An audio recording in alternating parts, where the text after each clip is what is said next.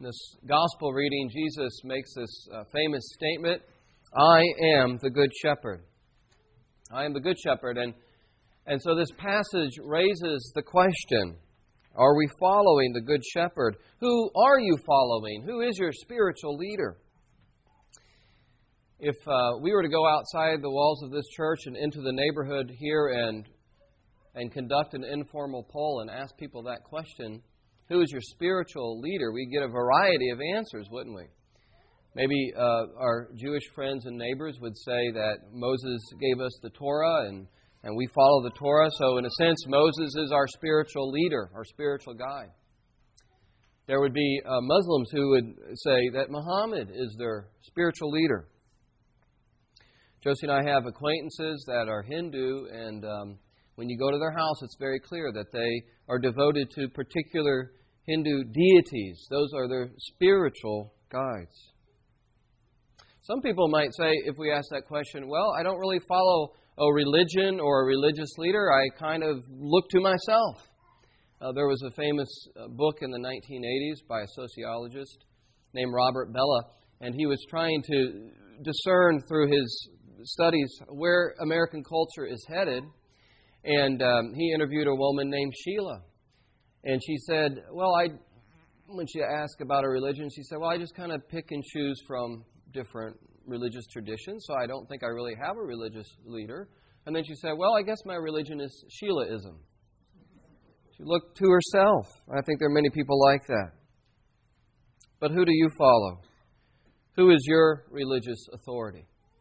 Jesus, in this chapter, John chapter 10, is claiming to be the religious leader, and he's countering the religious leaders of his day, the Pharisees. They're in an argument, and the argument started because Jesus had healed a man who had been born blind on the Sabbath. And so that violated the religious rules, the man-made rules of the Pharisees.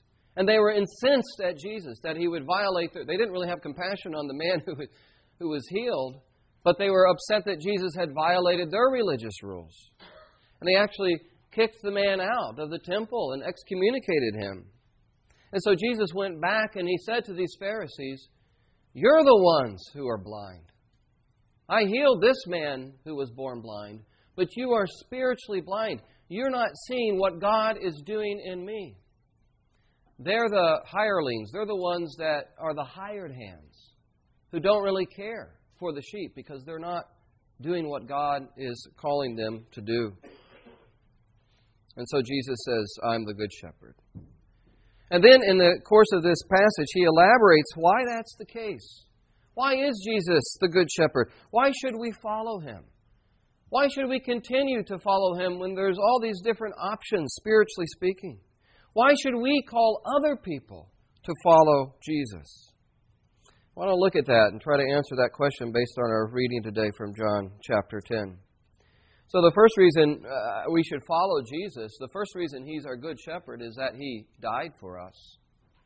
He sacrificed his very life for us. He says in verse 11, I'm the good shepherd. The good shepherd lays down his life for his sheep.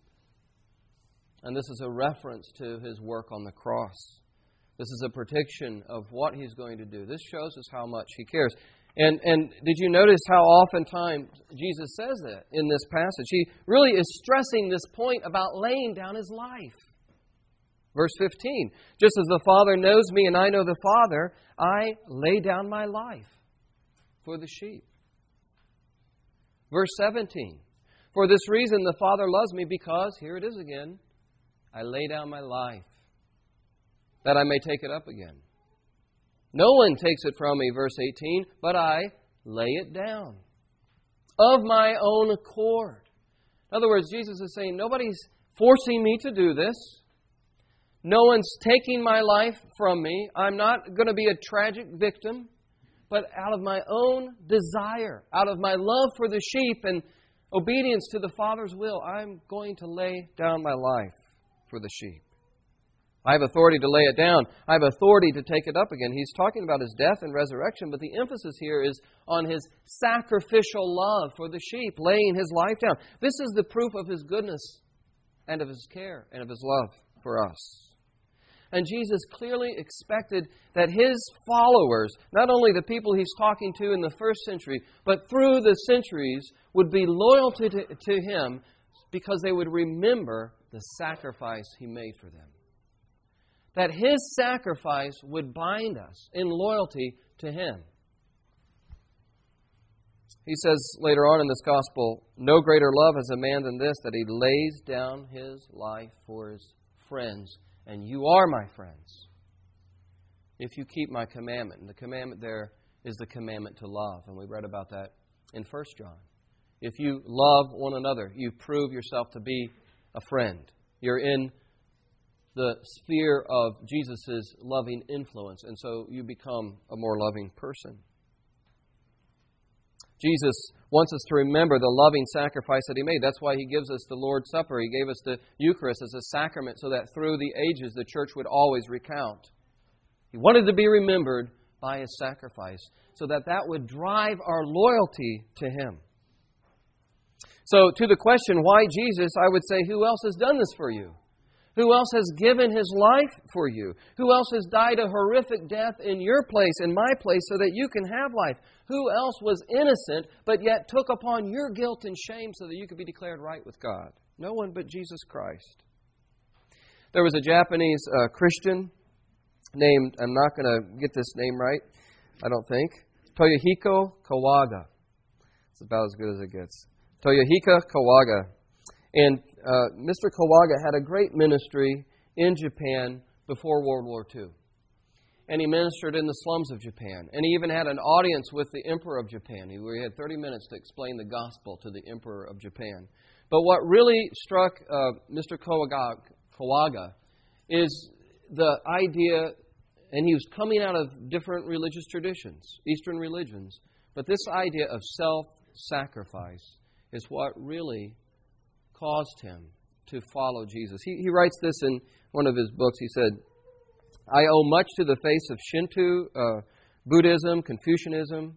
I learned a spirit of reverence, a craving for values that transcend this earth from the Eastern religions." But he said, "These three faiths, Shinto, Buddhism, and Confucianism, fail to minister to my heart's deepest needs. Buddhism teaches great compassion. But since the beginning of time, who has ever declared, 'This is my blood, shed for you and shed for the sins of the whole world'? Christ sacrificing Himself, shedding His blood for the sins of the world is the revelation, the very revelation of the love of God." And so he's saying, I knew all these other religions, I've been influenced by these other religions, but when I heard of Christ dying for me on the cross, I had to follow Him. I said, that's my Savior, that's my Lord. He's the Good Shepherd who lays down His life. And so that's why we should follow Him. And then Jesus adds another element. He says that I know my sheep and my sheep know me. Verse 14. He's the Good Shepherd because He knows us and He calls us into a personal relationship with Him. He's not distant. He's not aloof. And I think one thing that's so compelling about the Christian view of God is that we worship a personal God. He's been revealed to us personally in Jesus Christ. It's not just about knowing God intellectually, being able to pass a theology exam. It's not about just having a moral code to live by or performing a set of rituals or rules. It's an invitation to know God personally, to be involved in a personal relationship with Him. And Jesus says, I'm the Good Shepherd because I know my sheep, and they know me. I just read the other day an account by a missionary to India. And he was talking about his time in India in a village that was very poor and remote. And he ministered to the untouchable, the lowest caste in Indian society. And he said these folks were so poor. They were literally dirt poor. They could only take jobs that would give them a hand-to-mouth kind of existence. They were day laborers.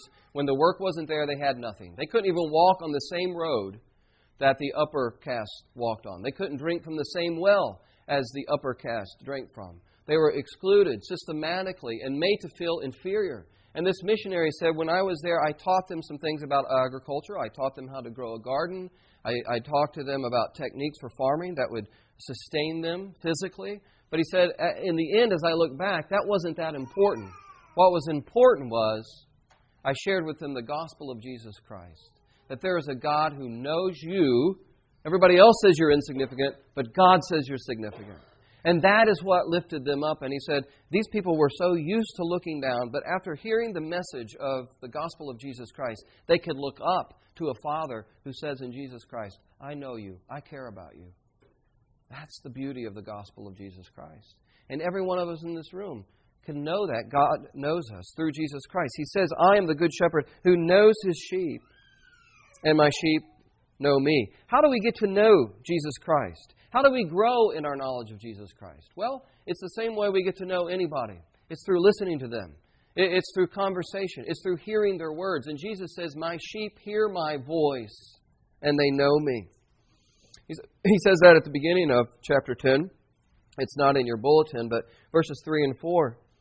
He says, the sheep hear his voice, and he calls his own sheep by name and leads them out. And when he's brought out all his own, he goes before them, and the sheep, listen, the sheep follow him, for they know his voice. They know his voice. And then in our passage, he says in verse 16, I have sheep that are not of this fold. He's talking about the Jewish people. The sheep include the Jewish people, but he's saying it's going to extend beyond the people of Israel. I have sheep that are not of this fold. I must bring them also, and listen, they will hear. They will listen to my voice. So there will be one global flock, one worldwide flock, and one shepherd, that is Jesus. But we get to know him by hearing his voice. My grandfather was a farmer, not sheep. He wasn't a shepherd, but he was a cattle farmer. And I remember as a young boy, sometimes going with him into the fields in his old GMC, I can still see it, red and striped white pickup truck. And he would throw some bales of hay in this truck, and we'd go out into the fields. And he had this distinctive call, to call to the I won't try to replicate it here. It would be very embarrassing. You would get a kick out of it, but I can still remember him saying this. And I couldn't do it. But when he called the cattle, they would start, they would perk up and start kind of moving towards, slowly lumbering towards the truck and the hay. Because when they heard that voice, they knew there was provision. They knew they were going to be nurtured. They knew that food was provided for them. And it's the same way in our life. When we have heard the Lord Jesus call out to us at different seasons of our life, we said, that's what I need. He's the one that's going to sustain me. He's the one through his voice who's promised the forgiveness of sins, and I need to be forgiven. He's the one who has promised the gift of the Holy Spirit, and I need to know the presence of God. He's the one who's promised eternal life, and my hope for eternal life is in him. He's the one who will lead me in the valley of the shadow of death, so I can fear no evil, for he will be with me. Just quoted that the other day at a graveside. He is the good shepherd, and he is the one that I'm going to count on. And it's an act of grace that God allows us to hear the voice of Jesus calling to us, and we can trust in his voice. And we need to continue to listen to the voice of the shepherd. I don't know about you, but when you hear Jesus say, I am the good shepherd, is there an image, a picture of Jesus that is in your mind? What's the picture? Maybe it's something like I have, which is Jesus. I saw this picture, cuddling a little lamb. Okay? And that's a comforting image, and there's truth to that he does comfort. But guess what? The shepherd in Palestine was not just a cuddler of woolly lambs. He was a ruler over the flock, right? He had to keep them in check. He's not just a cuddler of woolly lambs. He's guiding stubborn, wayward sheep. Sheep that get stuck in the hedgerows and hung up on fences and are prone to get lost and wander away from the flock. And the shepherd needs to drive and call them back in. And that's like us. We need to continue to listen to the voice of Jesus because we get distracted. We go off. We get hung up. We can leave the flock. And yet he keeps calling back to us through his word. And that's why we have to expose ourselves to his voice continually. That's why we come to worship. That's why we study the Bible. That's why we need to, as the Anglican prayer says about the Bible, mark, study, read, inwardly digest the words of Christ. Because it's through his word that he speaks to us. We get to know him, and he calls us to know him. So He's the Good Shepherd because He lays down His life. He's the Good Shepherd because He calls us into this personal relationship. And then finally, very simply, He's the Good Shepherd because God has appointed Him to be the Good Shepherd. Jesus says at the end of this passage, "This is the charge that I've received from my Father." And again, He's in conflict with the religious authorities of His day. He's in conflict with the Pharisees of His day. And they're saying, what right do you have to do these things? What right do you have to heal somebody on the Sabbath? And Jesus is saying, I'm not making this up as I go along. This is God at work in me. God is the one who's called me to lay down my life and be raised again. My voice is God's voice. The works that I do are the works of God working in me. This flock that I'm gathering is God's flock. Get on board with God. Stop being blind. Recognize what's happening in your midst. He concludes this discourse with this rather astounding statement. This is a zinger here in verse 30. It's not printed in your bulletin, but John 10:30, He says this, "I and the Father are one." I and the Father are one. And when the Jewish religious leaders heard this, they picked up stones to stone Him. They said, this is blasphemy. He's saying He's one with God. But He meant there that what I'm doing is in complete unity with the will of God. Yes, it has to do with His divine nature as well. But in the context, He's saying, what I'm doing is in complete unity with the will of God, and you are not seeing it. You're spiritually blind.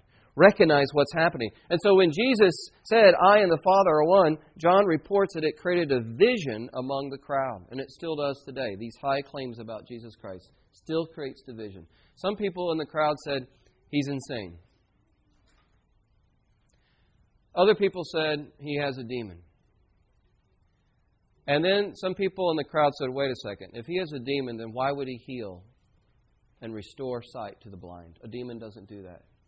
They said, let's consider the works here. Let's consider what we just saw. It tells us who He is and where He's from. This is a work of God in our midst.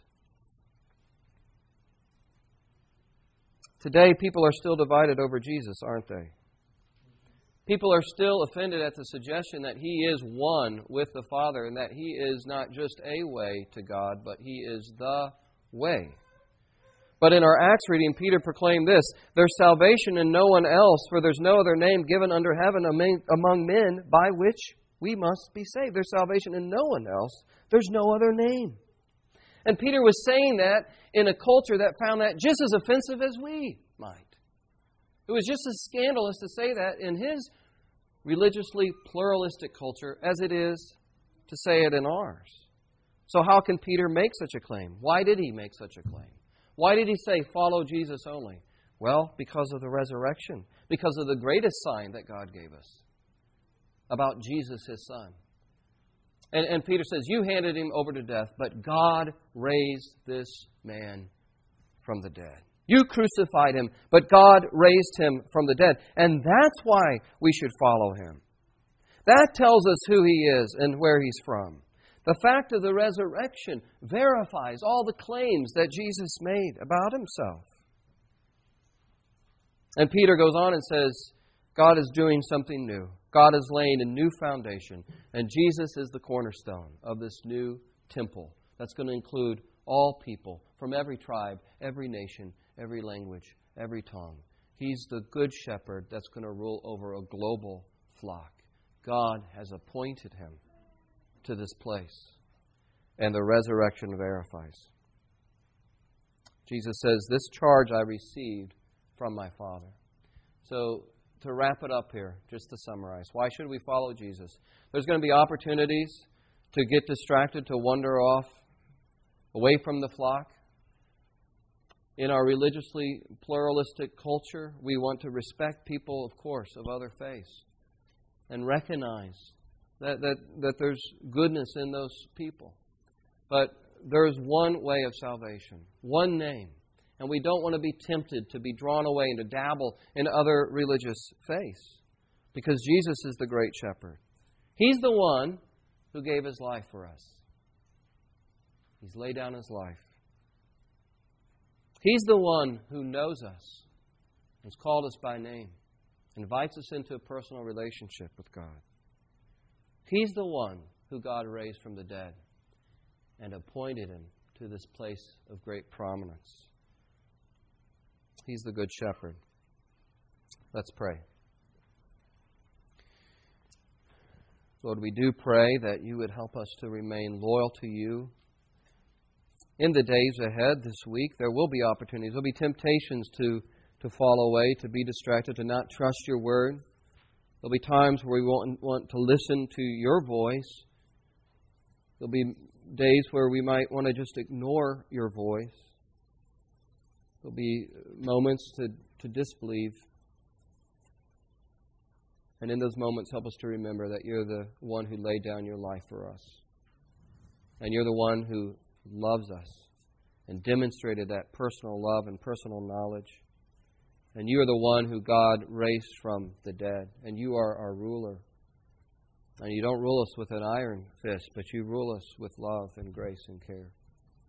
And so help us submit to your rule, because we know where you lead us, there is life, abundant life. And there's blessing, and there's sustenance and nurture.